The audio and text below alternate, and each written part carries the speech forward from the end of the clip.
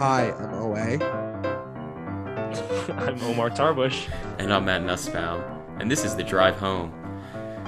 Every single time now, if you go back, Why are you chuckling? Why do you chuckle after? well, I was gonna say the beginning of the episode, me introducing myself is just me laughing and then kind of like being like, Because okay, it's that's good. my name too. Because if it's good, you messed up before when I've done it. I originally wanted to do sign language listeners, but I was told it would feed. Dude, this is a. This is not a visual. It's not medium. exactly. It's not a I visual was medium. doing the hand motions right in front of my mic so you could hear the movement.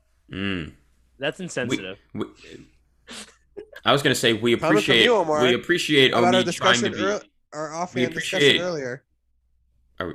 We appreciate Omid trying to be inclusive here, but doesn't really translate well over the mic, unfortunately. Welcome everyone. Thanks for tuning in this week on the drive home. We have finally the long-awaited discussion. I know I've been looking forward to this for 2 months at this point, right, Omar? I mean, 2 months. Yeah, I'm sure all of you have also been looking forward. because everyone's been seeing it, man. Right. This movie's been the talk of the town. Mhm. Everyone's flocking to see it. You know. What are they flocking to see, Omar? Guys, I want to let everyone they're- know my review for this movie is going to be fuck you, Matthew Jacob Nussbaum, and Omar Tarbush. Can't even say my name right. It should be fuck you, Daniel Ferrans, too, director of the film. The movie in question is The Murder of Nicole Brown Simpson. Vanessa, I apologize for using your full name. You can edit it out. No, I don't care about my full name. I care that you pronounced it wrong, dickhead. It's a fictional portrait of I believe, the last days in Nicole Brown Simpson's life. What did I say? How did I say it wrong? That's wrong. Can you shut up? I say it all the time. Nussbaum. And Matthew Jacob Nussbaum, right? No, No. There you go. Nice job. Okay. I've always said it the other way. You've never corrected me.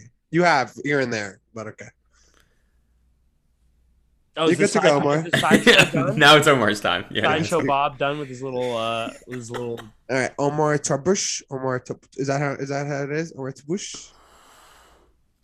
Go. So No one's Omid's stopping you. gonna be reviewing The Murder of Nicole Brown Simpson because he was able to catch up with that one, thankfully for all of us. Okay, you're putting this blame on me. No, you guys forgot to give me a new movie. Then you gave me movies that weren't available. The timing dude, was. you've fine. had You gave this me you've 2 had weeks. this movie for over like a month. That's You've a had it for a lie. while, and it's Like okay 3 because weeks. But it doesn't matter because we're here. we got to this point and we made you watch what is one of the most notoriously panned movies of probably all time.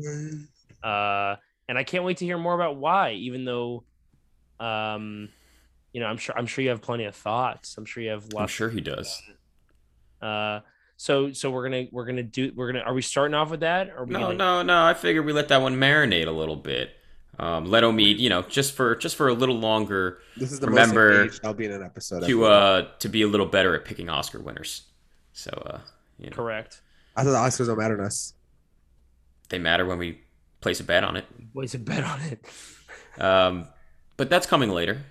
First, we're going to be circling back to a 2002 film featuring another famous. I don't know where I was going with that one. I was trying to connect it to, and I really had no idea. Were where I you was just going. about to equate Robin Williams to O.J. Simpson? I was gonna. Is that what you were about to do? No. Men of the '90s. Oh man. Acting, darling, sweetheart, rest in peace. One of the best people to ever bless this planet Earth, Robin Williams, is the lead of 1 Hour Photo, the film that we'll be discussing today. This is one of his only darker turns. This actually came out the same year as the Nolan movie Insomnia, which is kind of his other sort of darker turn where he plays like kind of a. He's in Insomnia. Don't say anything. I haven't seen it. You asked me if he's in the movie, dude. Come on. Yes. Yeah, it's I him did and- not know he was in the movie. him and Al Pacino. Oh wow. And like it's just funny that it's like he got through like the 80s and 90s and kind of decided like in early 2000s like I'm gonna play against type for these 2 movies and then go back to being Robin Williams. But he gave some great performances out of it. So yeah, I'm happy he did. So Omar, considering this was your pick, a film you talk about, quite a bit, why don't you give the listeners a synopsis of Mark Romanek's, I guess, Probably unseen. I mean, I had never heard of this movie until you talked about it, so I imagine I'm not the only one. Yeah. Criminally underrated, I will say. But yeah, 1 hour photo is basically about follows Robin Williams' character Cy. He works in a photo lab at like a big sort of Walmart knockoff type store, and lives a very lonely existence. He doesn't really have people in his life, family, friends, anything, and he kind of latches on to this family that he becomes kind of obsessed with, I guess you could say, and just like they are like a family that brings in their photos and he develops them for him, and he develops this infatuation for them. But it's like it's a weird sort of like he doesn't. It's not like a typical like serial killer or anything kind of like that. He's just kind of like an oddball sociopath. And it's a very interesting sort of character study. I think it's I'm already revealing obviously my thoughts about it, but that's not really any surprise at this point. I think this movie has done nothing but age better with time. And I'm very curious to hear about like what you guys say. Interesting. I think this is a relic, not a relic in the set, but it's just like it's so too early 2000s. In some ways, but I would say I think in the superficial ways it is, in the fact that these like you don't take your photos to get developed anymore at a Walmart. But we can get into it, but that's the gist of it. It's kind of a character study. Doesn't overstay its welcome. It's 90 minutes long. I think it's very, very interesting, and I actually have a lot to say about it. So I'm curious to hear about what you guys have to say about it. So I want to hear about your thoughts before I get into it. Matthew? Sure. I mean, I think, and I have my problems with the film. I think generally speaking, you're right. I mean, I would call this criminally underseen. I think it's engaging and it's a really fun watch. And I think it does a really good job at showing sociopaths as not just like what's the word that I'm looking for? It's a pretty nuanced look at a sociopath. It's not a typical movie like oh, he wants to kill them or he wants to murder the husband and take right, his place. exactly, like it's not Jack Torrance, you know what I mean? Like he's not this just borderline over the top character. He seems like another guy, and obviously as the film goes on and even from the beginning you can kind of tell how creepy he is. But I think how the movie succeeds is because it is Robin Williams playing against type. And if it's not Williams playing against type in this movie, and I'd love to hear your thoughts on this, I don't think this movie succeeds. I read an interview, and Romanek said that he wanted Jack Nicholson to play it, Yeah. right? And I think if Jack Nicholson had played this role, this movie would suck.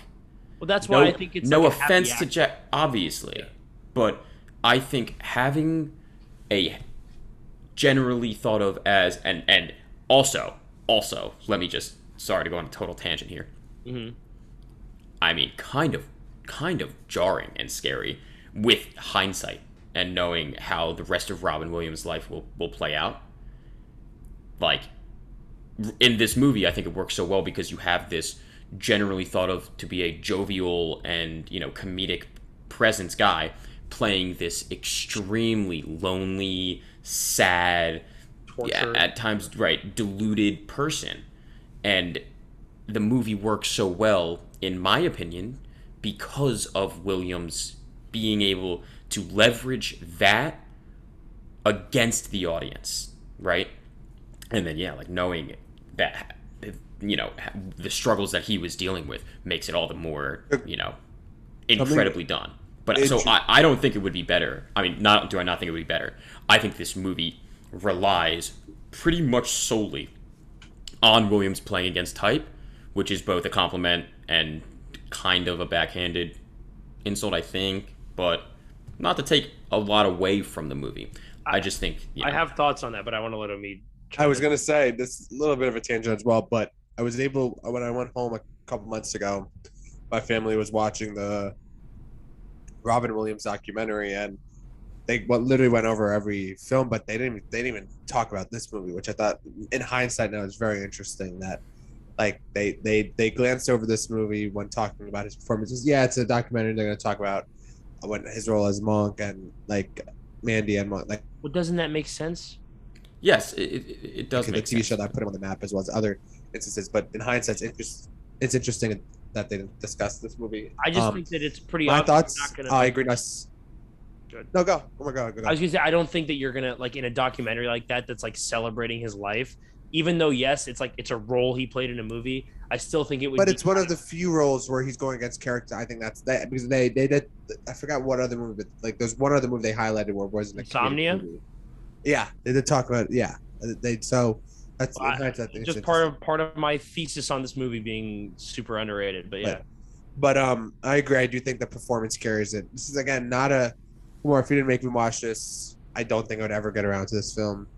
Maybe add it to my watch list, but never think there's to talk about it again. Which I have a ton of movies on my watch list that I got to cut down on.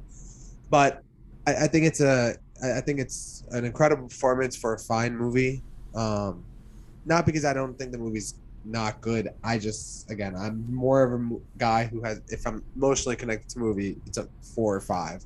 If I'm not emotionally connected to it or invested at not even emotion, but just invested at all, and I just think it's good and there's great performances. I think it's going to be a fine movie. So I think it's more of a personal taste than anything with me, in my opinion, on this movie. But dude, I think there's so much to admire about this movie. Like, we've talked about Williams, and like I said, I mean, I think the movie hinges on his performance, but the framing of everything, especially the color work and the set design, with the store being so sterile. I mean, it the whole thing.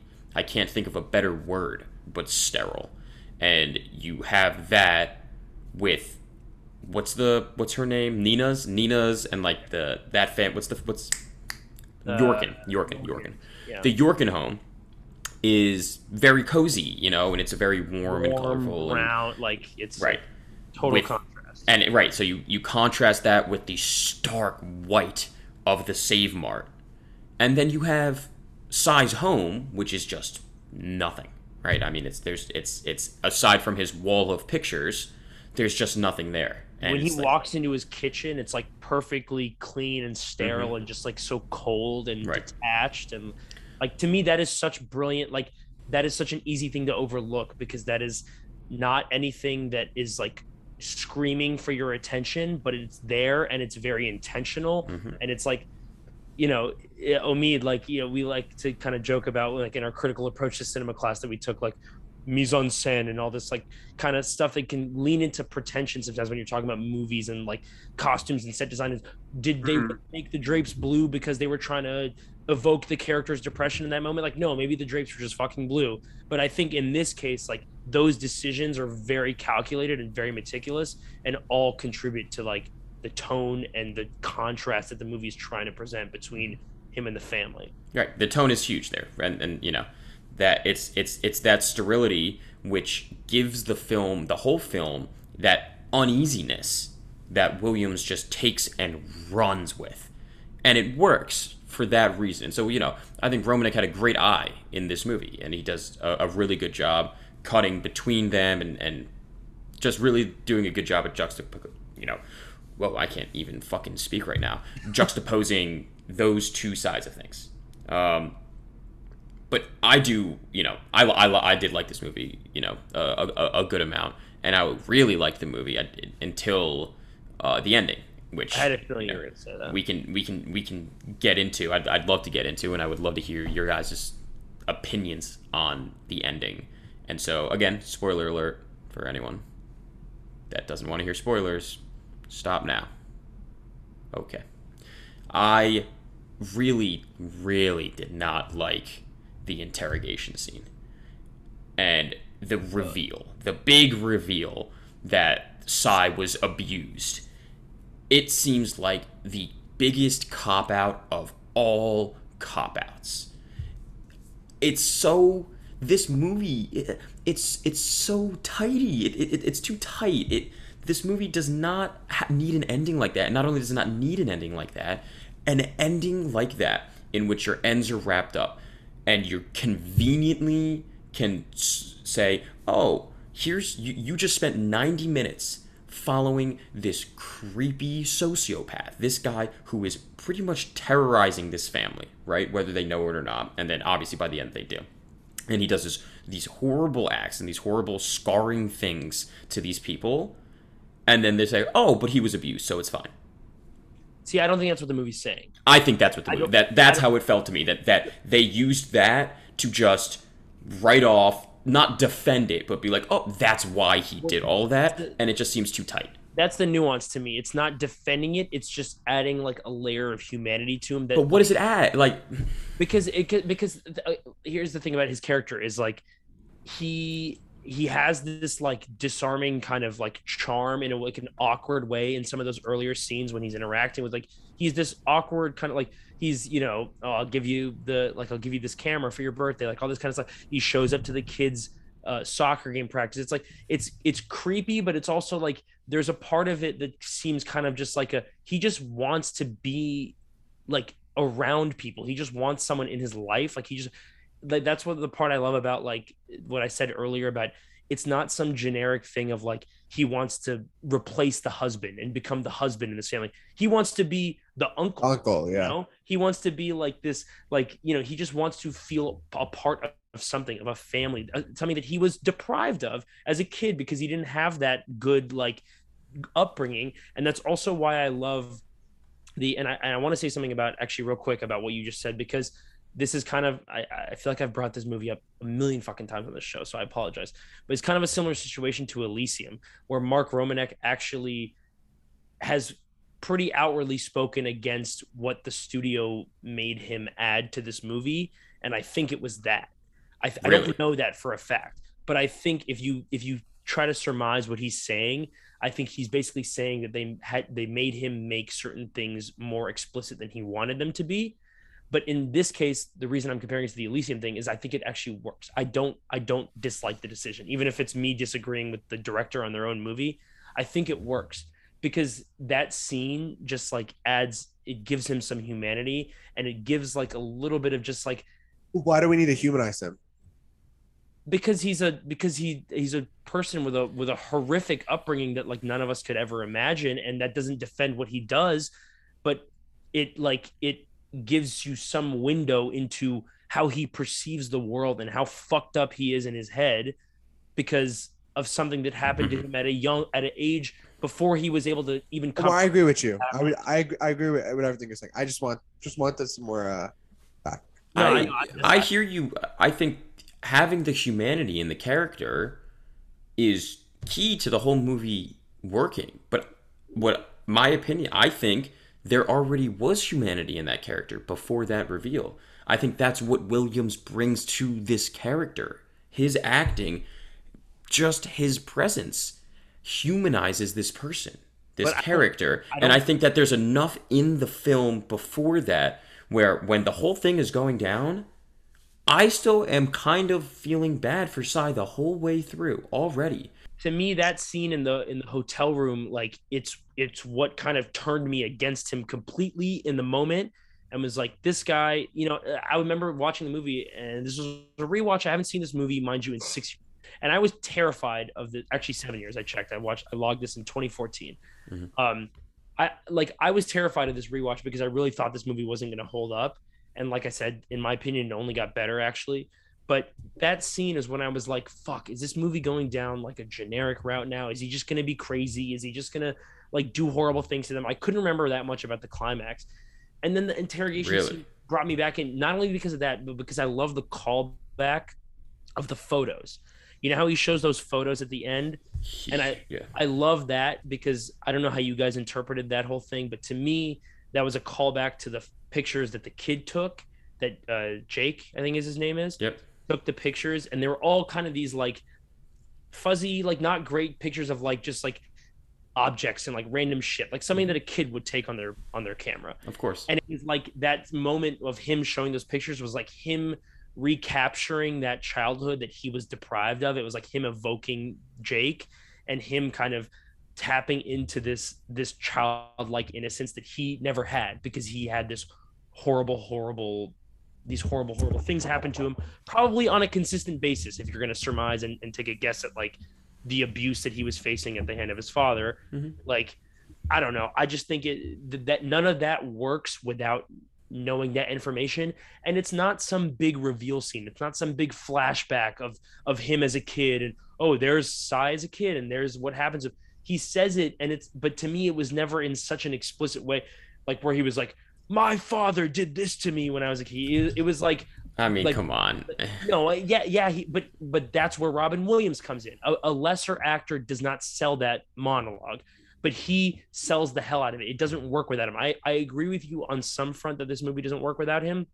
In that scene in particular, it doesn't, because like you need a phenomenal actor to make that scene work and sell it and make you feel for him.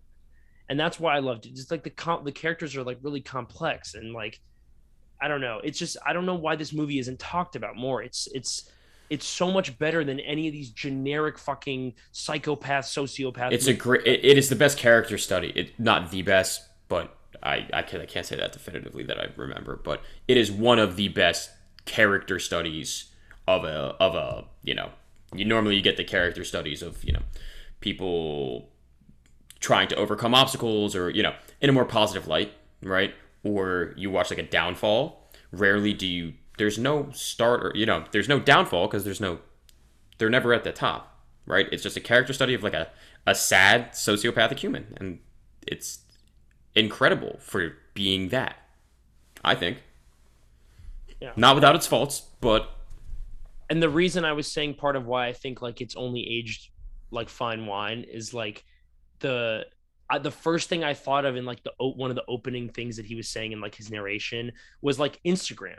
He's like, nobody ever takes a picture of something or a photograph of something they want to forget. Like everyone portrays their like this predates social media, dude. Mhm. It literally predates social media, and everything about that monologue and these inner monologue that he's having about sort of like why people take pictures, the kinds of things that they want to immortalize, these moments. It's literally fucking Instagram. It's like everyone is posting about themselves on a beach and on Christmas and Thanksgiving and all these amazing things. No one takes a picture of the horrible things in their life. That's why he doesn't like, he didn't have anything positive to latch onto. You Getting know, really intense. I love this movie so much. I'm like, it gets me going. Go ahead, Omid.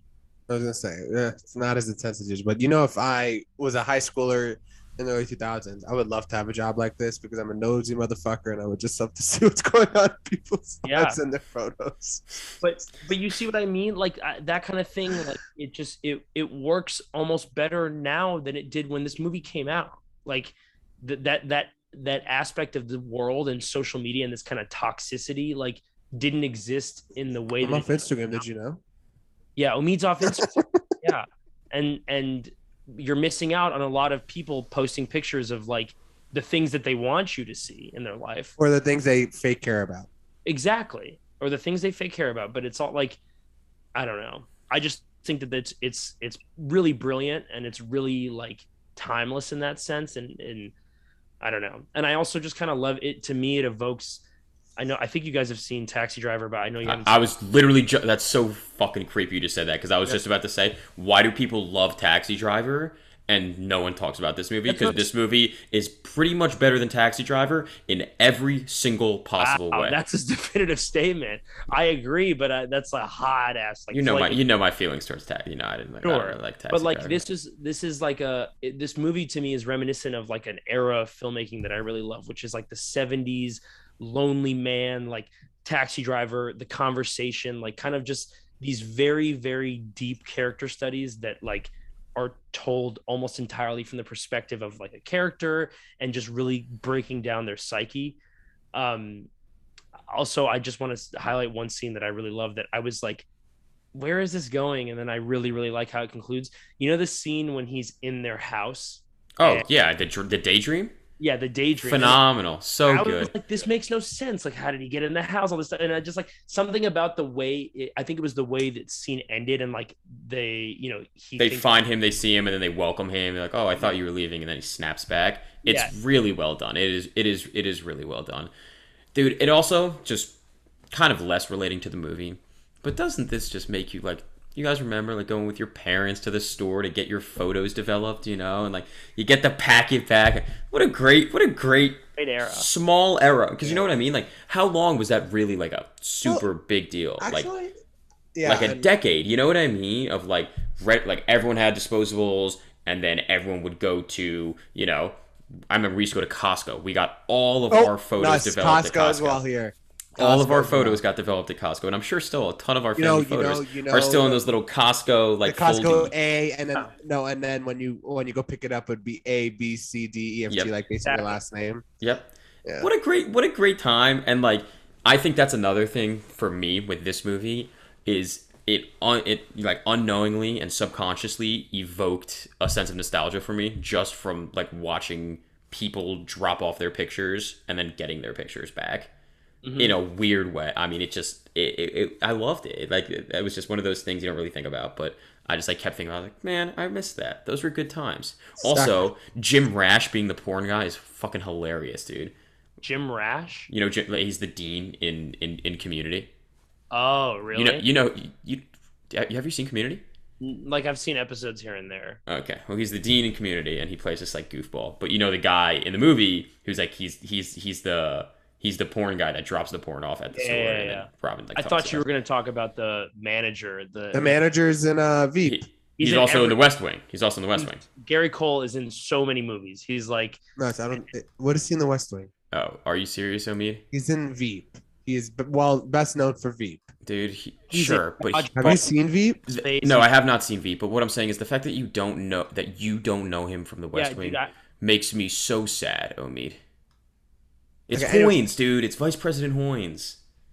Whoa. Yes. The duality of a man. Dude, as soon as I saw him, oh, absolutely. I'm sure. I'm like, if I'm wrong, then like kill me. I think you're wrong. If I'm wrong, then kill me. Because Are you gonna confirm? Dude, I know he's the VP. Dude, I know for a he's fact. Not. Yes, he is. Wrong. You're wrong. It's played by Tim Matheson. The West Wing. No, you're wrong. You're absolutely wrong. It's by... Yes, he's right. He's Vice President Bob Russell. Let's go. Oh, right. I had wrong name. But yes, okay, I was totally right. What do you mean I'm wrong, Omid? You gonna tell me I'm wrong? You said Hoynes, so I looked. Okay, sure, yeah. I had the wrong VP. Sorry. He's like a awesome. Just like he's in so many like little bit parts. He's in Talladega Nights. He's in like Dodgeball. He's in so many movies here and there. Like just randomly pops up. But I liked him in the movie too. I also I bought into that whole concept of him getting fired and then it kind of sending him down that was kind of like the final nail in the coffin. Yeah, well, they call it's a trigger. Yeah, it's like a trigger, and like it made sense within the context of the movie. Like he was like spending like basically like expending all those materials on those extra prints that he was keeping to himself. Mm-hmm. He had that altercation with the guy, and like it was like a very big scene. The lunch breaks, like it worked to me. I bought into like everything in the movie, and I agree with the nostalgia aspect. Except for me, it's kind of twofold because it's like one, yes, it's the era it's evoking, but two, it's like I don't know. I just was remembering myself watching the movie. The movie, yeah. And like it left such a like deep impression on me because Aladdin was one of my favorite movies as a kid. Like I grew up seeing Robin Williams in this light that he was always playing these kind of characters, these charming, sweet.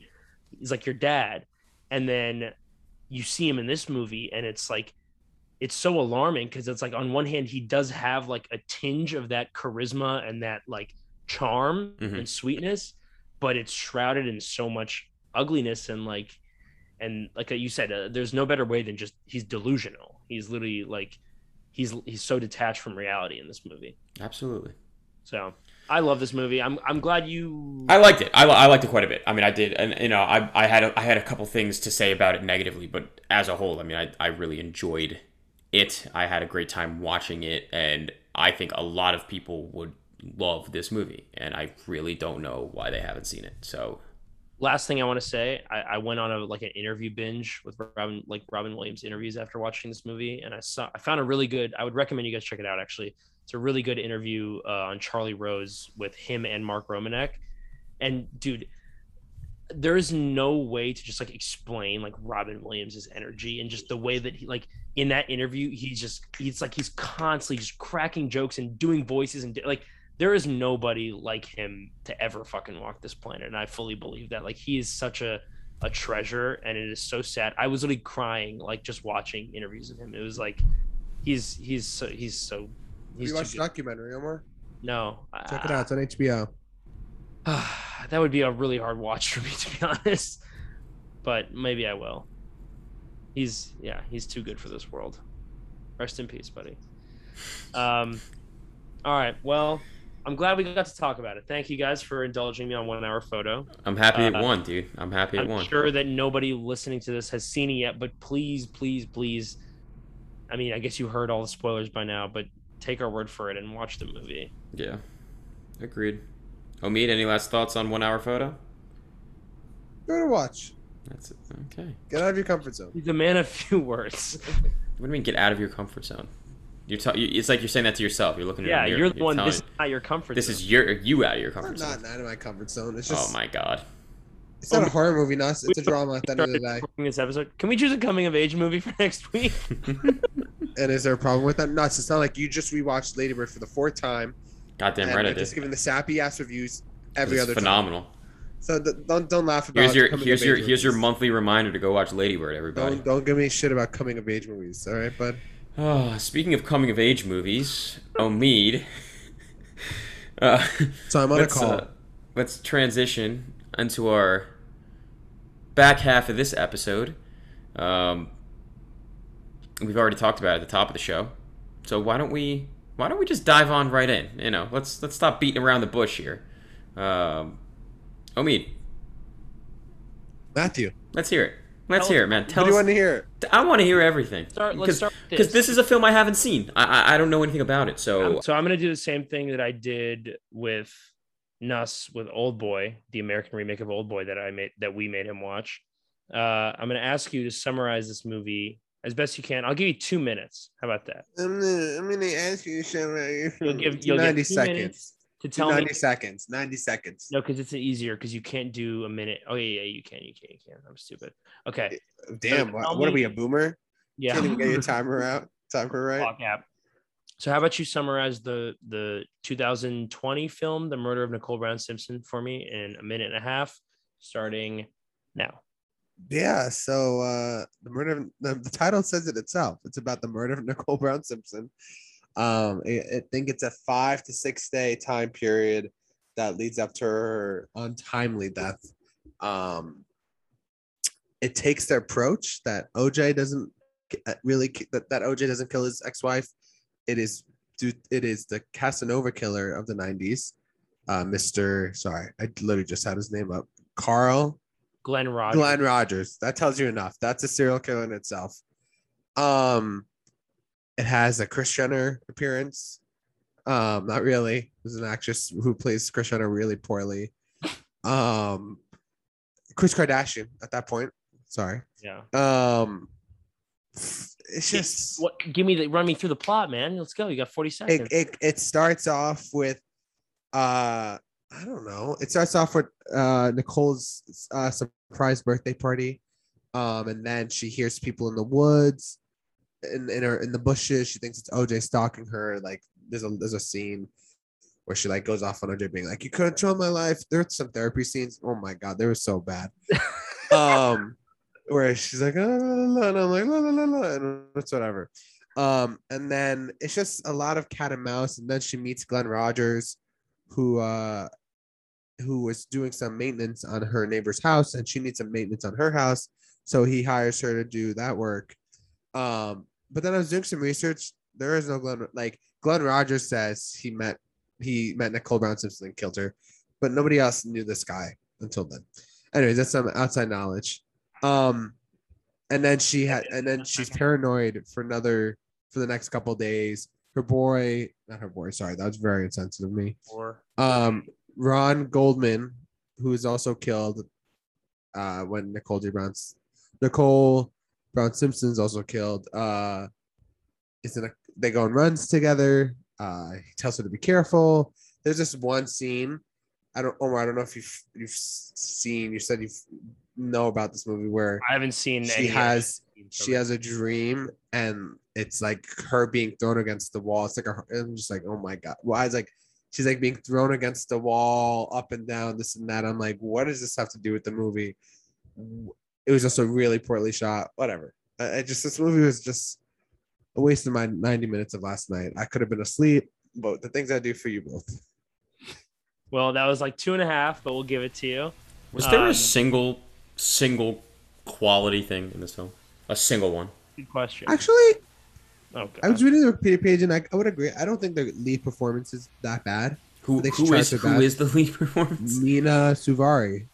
Never heard. Mina of Suvari is a good actress. Yeah, she was in American Beauty, a couple American Pies. She's like a known actress, I believe. Yeah. I also hear that they got someone who actually kind of looks like OJ to play OJ. That's a positive, right? Did she look like Nicole? No, she didn't.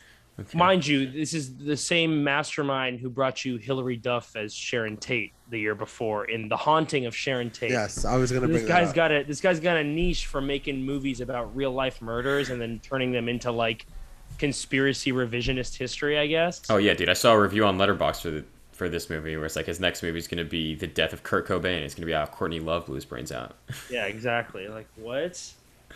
What a strange niche, like dude. How these movies exist. Like, I looked up who the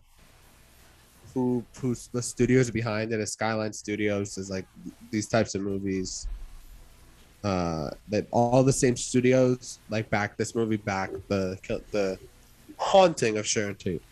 So my question is, how much does it lean into like the horror aspect? Because I think if I remember correctly in reading about the Sharon Tate one, it's like a demonic movie. It's like a demonic possession movie. But this one is like Glenn kills her or whatever, right? Yeah. There is that demonic dream scene I did bring up, but it's not very horror-ish unless it's like a woman on a walk by herself, like a man stalking her. That type of like scariness or like realness of it all. But there's no like actual like, holy shit, this is a horror movie type thing. So, yeah. My question is: it really as bad? Like, to give people context, anyone who doesn't know, like, yes, it's not a good movie. The reason I asked Omid to watch it, this is like the most poorly reviewed movie I can remember hearing about in like a very long time. Like, everyone says this movie is like not only bad, but it's like offensive. Here's some stats for y'all. All right, if any of you stats heads, ready? This film has a 0% approval rating on Rotten Tomatoes. 0, not 1, 0. This film has an average rating of a 1.07 out of 10. On what? On Rotten Tomatoes. Oh. And then on Letterboxd, this film has a 0.9 average. 0.9. That's the lowest I've seen. Some really bad movies out there have 1.4 or something. I'm on the details for the murder of Nicole Brown Simpson's page. You know what an alternative title is? What? The Haunting of Nicole Brown Simpson. Yeah. Dude, that's let me check it. It's like, fuck, I can't do it again. Let me check if the Sharon Tate had the killing of Sharon Tate. That's ridiculous, dude. I don't know.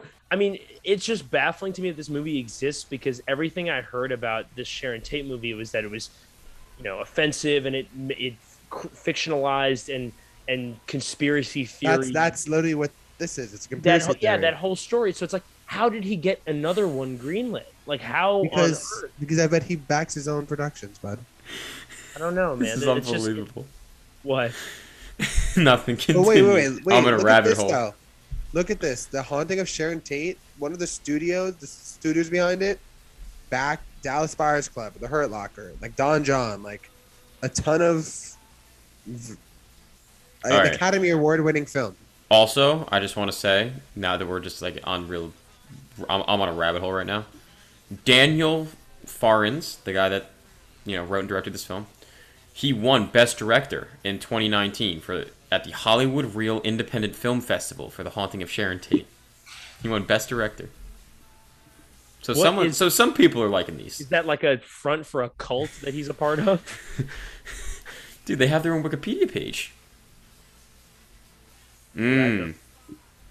Interesting. Can you name me some of the other recipients of said award? Um, I cannot. Well, so genuinely though, me though, like jokes aside, like this movie is like exploitation, like offensive, like bad. Right? Is it just bad, Yes. or is it like offensive? That's really what I wanted to know. Everything think- I've read is that it's offensive, but But I don't see how it could be. Sorry. Oh, me. Thoughts. Like, You saw the movie. I think it's very disrespectful to Nicole Brown Simpson and her family. I think they've dealt with a lot of trauma since her killing. And I don't think this adds anything good to it. I think it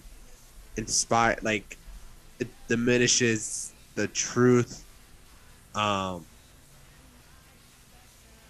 don't know, I don't know how if it's extremely the most offensive movie I've ever seen in my life. I think Black Hawk Down portrayals of Somalians is much more offensive, but it's an interesting take.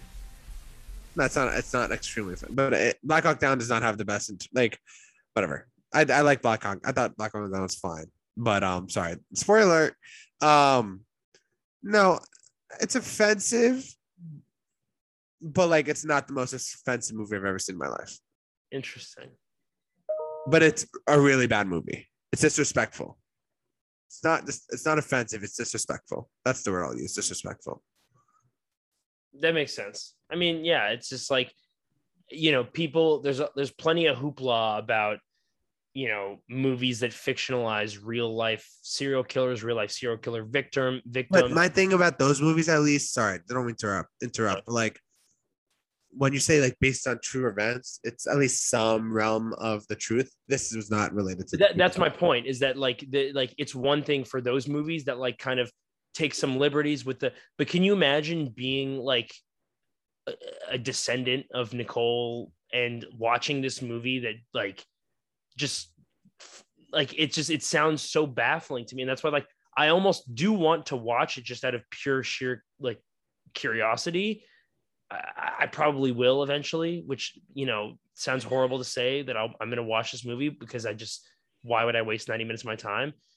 And it's also I also just everything I've read is that it's just the filmmaking itself is of horrible quality. So thanks for thanks for watching for our entertainment. I like I said, I've been on a rabbit hole ever since this started. I'm looking at lists of films with a 0% rating on Rotten Tomato. And just real quick before we end here, I just for our film our big film man right here, can you tell me what the number one movie is? Most reviews, 118 critical reviews from actual critics with a 0%. Can you give me any more? Jack and Jill. Here's what I can give you. And actually, so there's two that you might get in the top 4, okay? Jack and Jill. And here's what I'll give you. One of them was from 2002. That's the big one. The other one is from 2018. Okay? Catwoman and Stalker. All right, can I What? can I keep giving you can I give you a couple more clues The John before Travolta movie. before you do it? I don't think that's a John Travolta movie. The one, you know what I'm talking about, where he's a stan, this is Oh, The Fanatic. Not the fanatic. Okay, so here's what I will say. Here's what I will say. It is not The Fanatic, but that was so unbelievably close. I can't believe you even just guessed that. Close in subject matter. Just close. Omid's looking it up. Omid's looking it up, so don't say No, it. I'm not. So, I'll literally share my screen right now. Here's Omar. There's your hint for the not the number 1, but the number 4, which I think you should get. That's a good hint, and that was a really close guess. The Fanatic was a close guess. Was a really close guess. Again, I'm saying what because of subject matter. If I tell you why, it will give away the answer. Is it another John Travolta movie? Is it that one with him and De Niro, Killing Season? It is not the Killing Season. Okay. Is that what it's called? I don't even know. Think about what year I said. 2018. I don't know. Oh, by the way, you do Freddy know. getting figured. No, it's not Freddy getting figured. He got fingered, but yes. Is the other one Food Fight? The other one is not Food Fight. Damn. The other one, I've never heard of this. I just figured there's a chance you know it. Here's what I'll tell you about the other one. You ready for this? Yeah. The other one had a budget of $70 million. Are you serious? A $70 million budget, and it made $20 million. Gross. And you've worldwide. never heard of it? I've never heard of this movie. But yeah, so it lost $50 million. What is that one? That one is Ballistic X vs. Sever. Oh, yes. Directed by Waichi Sayonara. Yes, I have heard of that. Is that the one with Antonio Banderas? Antonio Banderas. Antonio Banderas. Yes. So that movie apparently is 118 reviews from critics. Not a single one of them positive. But again, I think the Rotten Tomatoes thing is sure. But at that point, yeah, but there are probably worse movies than that movie out there. But it's just like 118 and not a single one found it enjoyable. That's pretty impressive. That's pretty impressive. But that's the thing is, it's not about the degree of bad. It's just about whether it was bad. Omar, this movie good. lost 50 million, 50. I understand. I'm saying I don't think this is the hill. There are plenty of other movies that you can probably die in the Rotten Tomatoes hill. I don't think this is one. The other one I'm going to tell you because I can't believe you fucking get it. Yes, another John Travolta movie from 2018. Who's Boss? Come on. John Gotti. Come on, Gotti. You should have gotten that one. You should have gotten that one. Totally. Dude, that movie has not entered my brain since like 3 years ago when all I was doing was reading like hilarious reviews of how bad it was. Since then, or four, yeah. Unbelievable.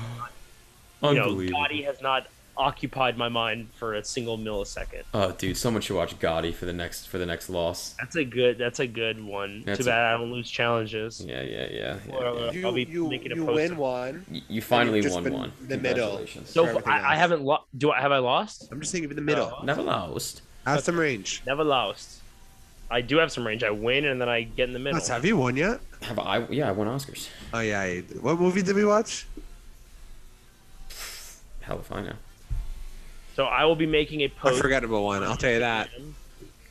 I will make a post on Instagram, and I'm sure Omid will make a disparaging post on Twitter about how I absolutely wiped the floor with these two. Can we just talk about how we got 70 votes on the Twitter for like big picture and fandom? We appreciate you. Thank you. Just transitions to listeners, but one tag changes the game. And of those 70 votes, it was like 60 of them were for me or 50 something. 60 for you. You had a good one. I won the Instagram, which the Instagram is like the people that actually we can say confidently listen to the show. They are friends of the show. Correct. So there's no questioning. We got a comment though on the being like if Omar had one other movie. And that movie was on your boy's squad over Gus here. was right. Gus was right. If I had End of Watch, mine would have been an even more of a home But you run. did. We did. We realized we will pick the years much ahead of time, so Nuss and I can beef up our year, our catalog. Yes. Well, so I will have my golden ticket that I will redeem in the next month, which will be when I get to make these two watch another movie. Since we got to pick one of mine today, I'm probably gonna cool off a little bit, let you guys have some fun, and then hit you with something out of nowhere. Get back at it. I haven't won since April. Wonderful. Well, that's on you. But for next week, we're gonna do something a little different than we normally have done, and so please go ahead, follow us on Twitter or on Instagram at the Drive Home Pod on both, right? It's at the Drive Home Pod on both Instagram and on Twitter. Please go ahead, give us a follow.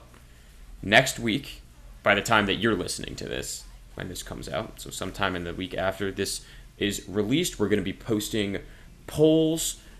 3 movies you guys are going to pick from. Whichever movie wins the poll is the movie that we will watch on our next episode. Not only that, but we have a fun bonus already in the works coming for you guys. A nice bonus extra episode that should be coming out within the month, 3 weeks or so. We're going to explore. Let me introduce it. Okay. It's my idea. It's my director. Boy. Again, I didn't win again. But no, a couple weeks ago, I proposed the idea to these two men, and I was like, guys, I want to like I've been this year I haven't been able to enhance like go into the director's catalog and like just do a deep dive into their filmography.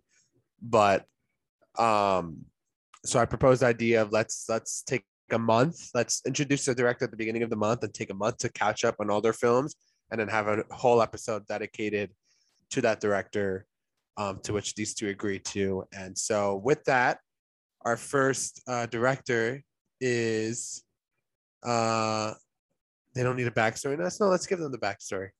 Um is Mr. Ridley Scott. Isn't it Sir Ridley Scott?